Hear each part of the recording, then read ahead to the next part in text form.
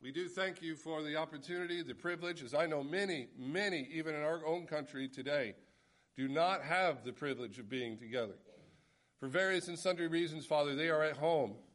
Many who are afraid. So, Lord, we do not take for granted the fact that we can be here together with each other. I thank you so much for this opportunity. I pray it would not be wasted. I pray your word would go forth clearly and effectively from my mouth and give us ears to hear and hearts that understand. In Jesus' name, amen. So in the summer of 2001, I was about a year removed from graduating from high school. But if I'm honest, at that summer, I was pretty aimless. I had made some decisions that had been good decisions. What partly was I had pulled out of the university I was attending, and I had made some decisions that were probably not so great decisions. But there I was at the beginning of the summer of 2001, really just not knowing what to do next. Well, I got a new job, and there I met a student from Northland, where I ended up attending Bible college. What got my interest was they had aim and they had purpose, and they were so ready to go and serve the Lord as a missionary to Africa.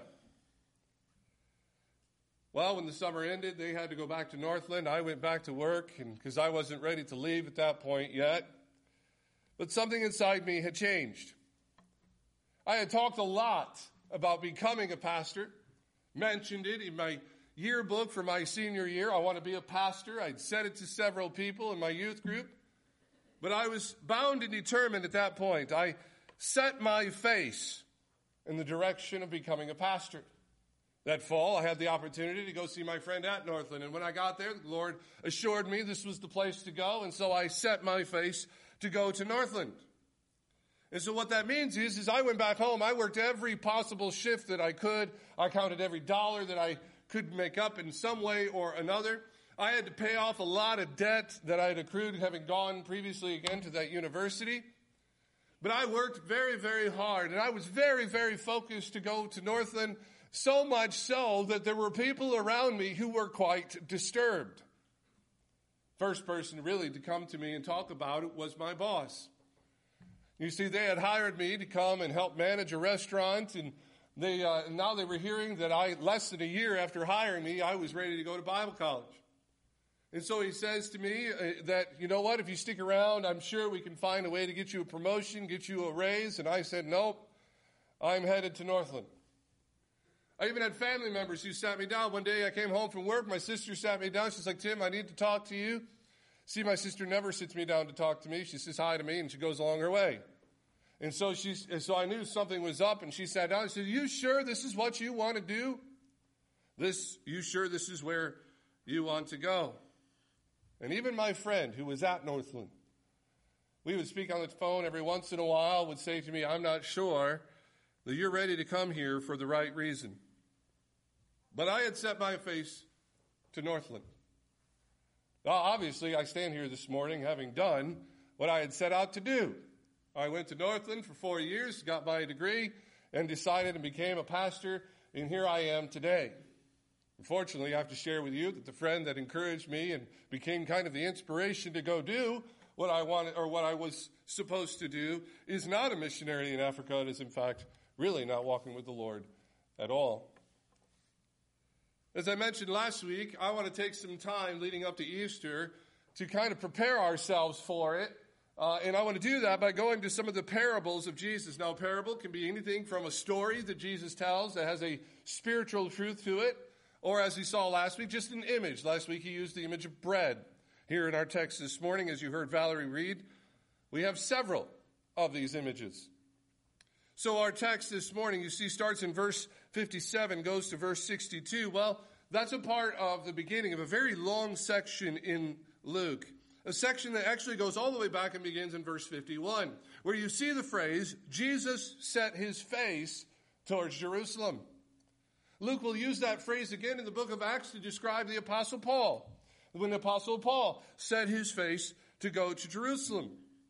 Now that phrase is to help us understand, first of all, why, when Jesus goes to Samaria, they don't show him any hospitality. They knew he had set his face to Jerusalem, and so they knew he wasn't sticking around, and so there was no welcome parade. There was nobody out there waiting for him to show up. That offended the disciples quite a bit. It is also why we're told at the beginning of chapter 10, he sends all of them out to go and preach the gospel of the kingdom. Because he had set his face to Jerusalem, time was coming to a close, time of his earthly ministry was coming to a close, and so the gospel needed to be preached far and wide. But that phrase is also supposed to help us understand the images that he uses in our text from verse 57 to verse 62. Now, one of the things I want to point out to you, Jesus here, you see in the text, talks to three different people. And yet Luke doesn't tell us anything about how they responded. We don't know if after the proverb or the parable that Jesus gives to them that they agree. We don't know if they argued with him. We don't know if they just went away. Really don't know anything. So clearly the intention that Luke has here is for us, the reader, to put ourselves in this position and ask ourselves the question, how would we respond? Jesus has set his face towards Jerusalem.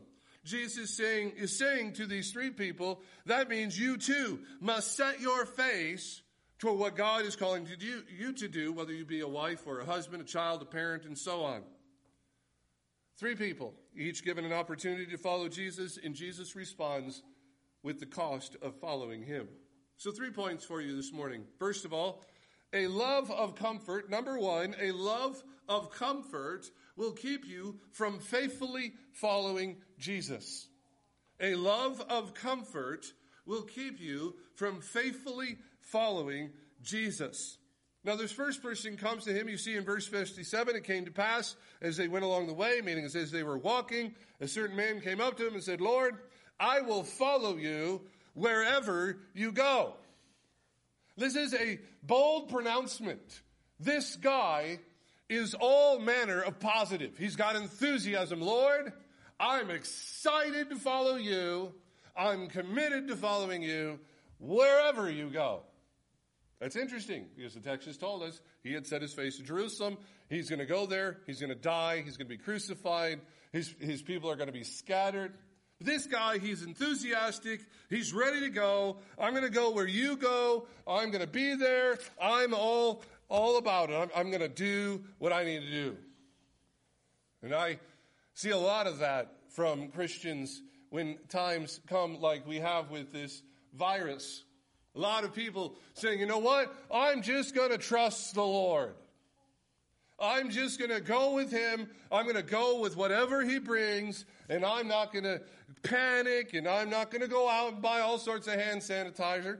But the idea here is that idea. He says, look, I know things that you're headed toward Jerusalem, but I'm going to go with you. But Jesus responds to him. He says, look, foxes have holes, birds have nests, but the Son of Man has nowhere to lay his head. He basically brings up the fact, the three images are pretty obvious. The fox, when he is scared, he has a hole to run to and be safe. A bird with their nest has a place to live and sleep and raise their young that is far from trouble. And of course, the image of placing your head is, of course, a reference to a place of hospitality. And the idea here is that Jesus is declaring himself homeless. There is no hole to run to. There is no nest to get away in. There is no place of hospitality. He's saying to this guy, there are going to be battles that you are going to have to fight where there's going to be no retreat. There are going to be work that is going to have to be done, and it's going to have to be done with no relief from the hot sun. There are going to be marathons you're going to have to run, and you have no assurance anybody's going to be waiting there with a glass of water. So what is Jesus doing? This guy shows up. He's enthusiastic. So Jesus' response, what's the intention of this response?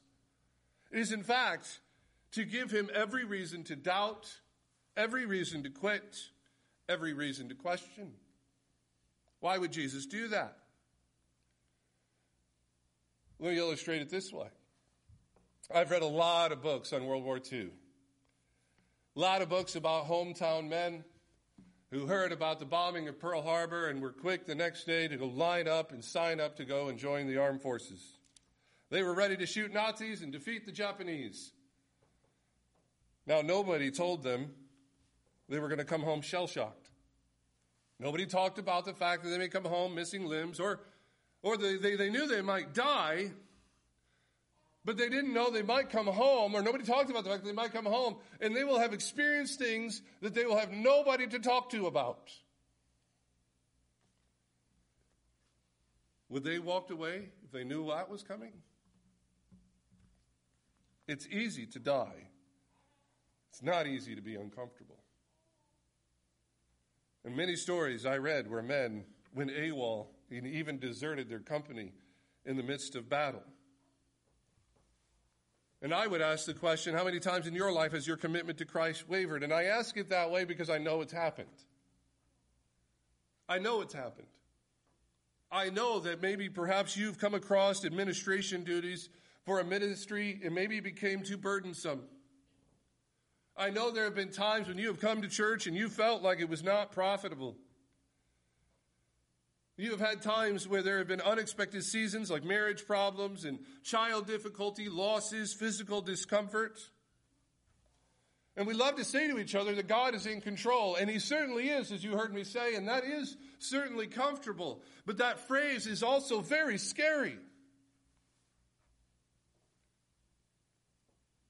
You know, more often than not, we're never given the reason why.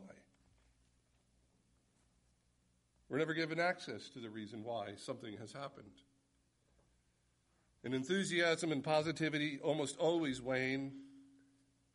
And when they do, that's when it will be decided whether or not you will follow. When the bumper stickers and the coffee mugs and the Christian t-shirts no longer inspire. When all the comforting and encouraging words your friends can gather up neither comfort nor encourage, that's when you will make the decision of whether or not you will follow. When the cost is going to be your comfort. Number two, the second lesson here, Jesus will ask you to follow Him above all human relationships.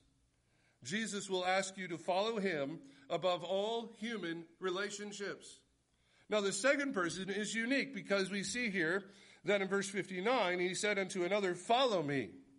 So this is the idea is instead of them coming to Jesus and saying, I'm ready to follow you, Jesus says, I want you to follow me. This is likely just an encounter. They came along. Maybe this guy had been sitting in the front row at the feeding of the 5,000. Maybe he's been following Jesus for a while. And Jesus turns to him and finally says, why don't you follow me? We don't know. We just know there's an encounter, and Jesus invites him. Well, the man responds by asking, say, Lord, let me go home and bury my father. Now, this statement or this question or this request is not sinful. It's not unimportant. And it's obviously very personal. Now, there's really two trains of thought, two schools of thought as to what this man was asking. The first most popular idea is that this man knows that his father will not approve of him following Jesus. And so he's asking, Lord, let me wait until my father dies. Let me go home. I'll follow you, but let me go home first because this is going to kind of cause some disruption in our family. This might cause a difficulty in our family. So I'm going to go home and I'm going to care for my father until he dies. And then I will come and follow you. The other school of thought is that this man's father has already died. And that this is a moment where the man is saying, look, I've got some affairs that I've got to still put in order.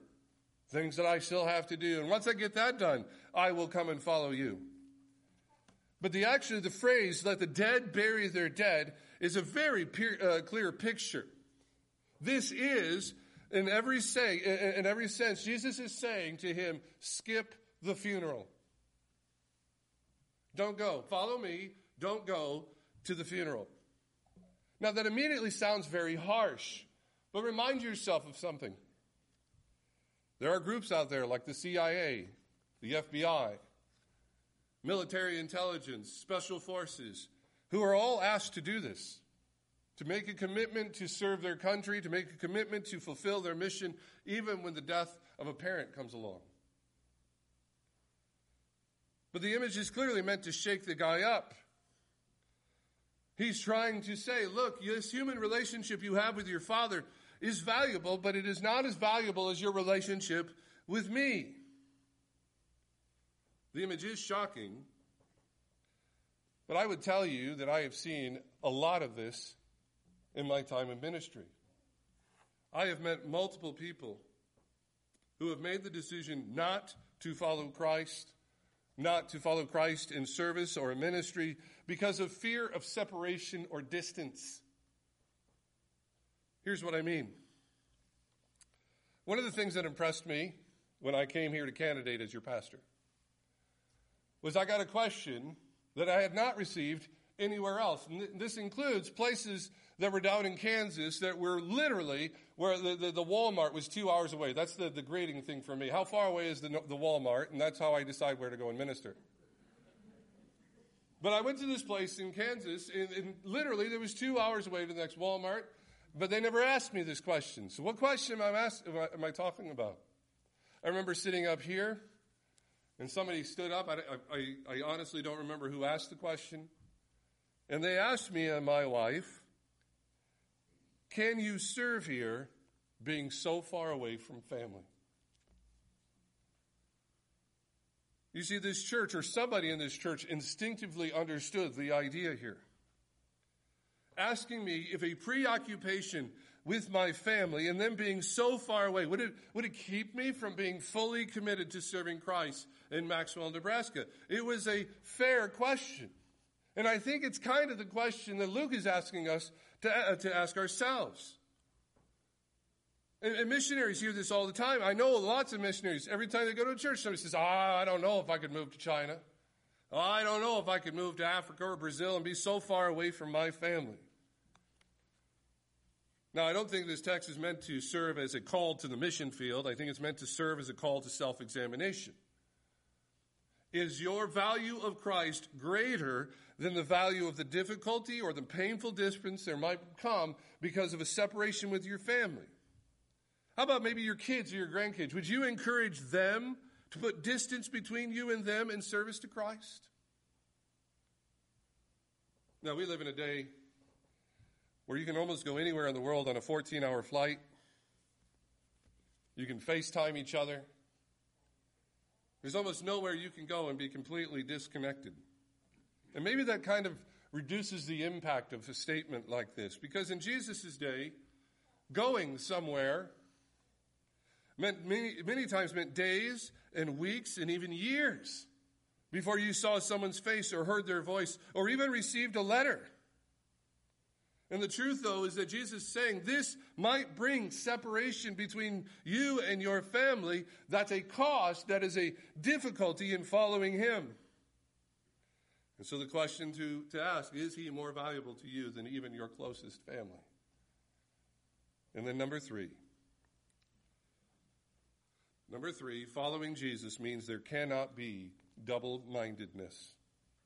Following Jesus means there cannot be double-mindedness. Again, this last person, verse 61, another said to him, Lord, I will follow thee, but first let me bid them farewell, which are at my home and at my house. Now, he's not as bold as the first guy.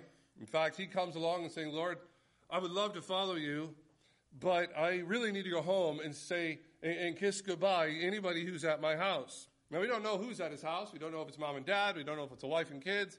It's very generic. He's just saying, I want to go home and I want to kiss people goodbye. But Jesus responds, no man having put his hand to the plow, looking back, is fit for the kingdom. Now, there's a really good chance that Jesus is borrowing an image from 1 Kings 19. If you don't know what 1 Kings 19 is, let me tell you. In that passage, the prophet Elijah comes along, finds Elisha, and says, you, follow me. And he asks Elijah if he can go home and kiss his mom and dad goodbye. And Elijah says, that's fine. And so he does. But when he comes back, You see, Elijah found Elisha, or encountered Elisha, in the middle of Elisha doing what? Plowing a field. When Elisha comes back from kissing his mom and dad goodbye, you know what he does?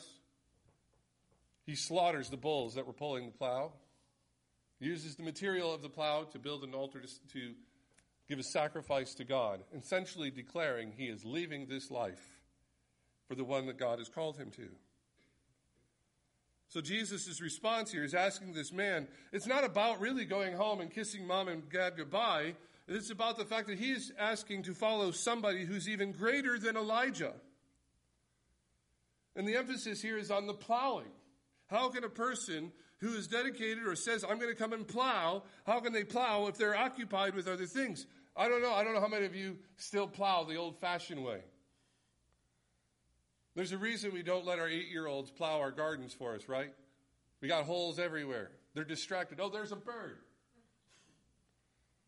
And he's saying, look, this job has to get done. And if you're going to be looking around, or as James will say later, the double-minded man gets nothing for God. And as Proverbs tells us, the double man does nothing for God.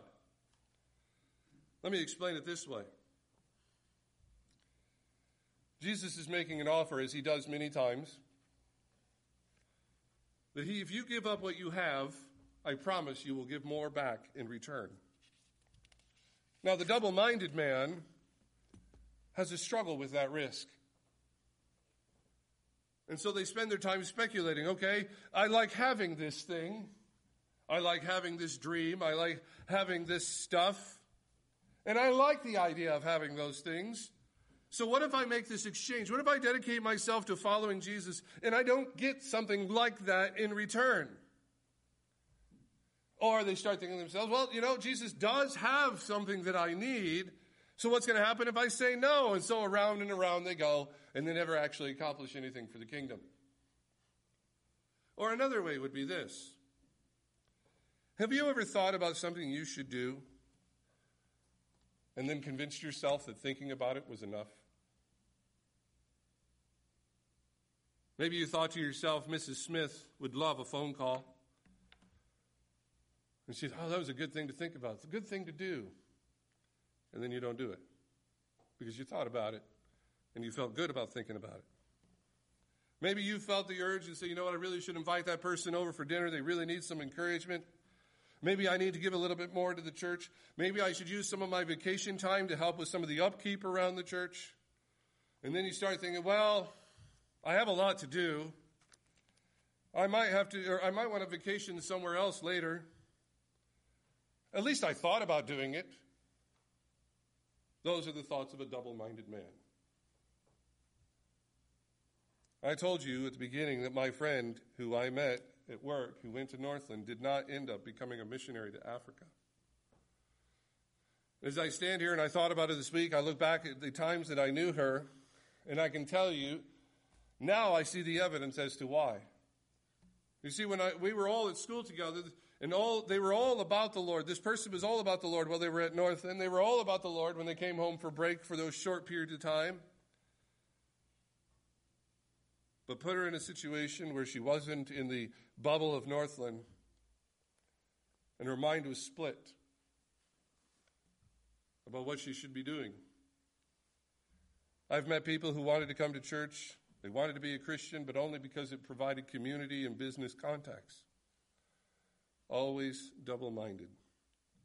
Never really about Jesus. Never doing anything for the kingdom. Now, my hope in closing for you is to note that these three encounters are not about creating rules. Believe it or not, I know people who believe that means you're not supposed to have a bed. You're not supposed to go to funerals. You know, you're not supposed to go home and kiss mom and dad. That's not what this is about. This is not about him creating rules about thou shalt not have a bed, or thou shalt not go to your parents' funeral, or thou shalt not do doubt while you plow. No, what Jesus is doing here is helping us to see that our hearts do not only contain idols, but our heart is a factory of idols. And every idol that comes out of our heart has its own will. And anytime you want to start and follow Jesus, make a commitment to him, the first thing one of those idols is going to say is, do you have the money? What about that mistake you made that one time in your life? What if he asks you to do something uncomfortable? What about having to say goodbye to children or parents? What if I have to leave the country? You see, Jesus will bring you face to face with these idols because they'll keep you from setting your face to the calling he has in your life. He's doing this because he knows that having and knowing him has always been the goal. And just as Jesus' life was calibrated by his work in the gospel, so must you and I be. Jesus was all about his mission. And we are to be all about his mission. And as Christians, we are called, commissioned, and empowered to do so. Let us count the cost. But let us not be dissuaded from following him. Let's pray. Father, thank you for this word from your word. And I pray, Father, as we count these costs in our lives, that we would be willing to pay them for the eternal riches we have in you. For you are, Father, our great sense of joy, our greatest relationship, and the point at which we should be focused. And I pray these things be true about us in every time we face. In Jesus' name, amen.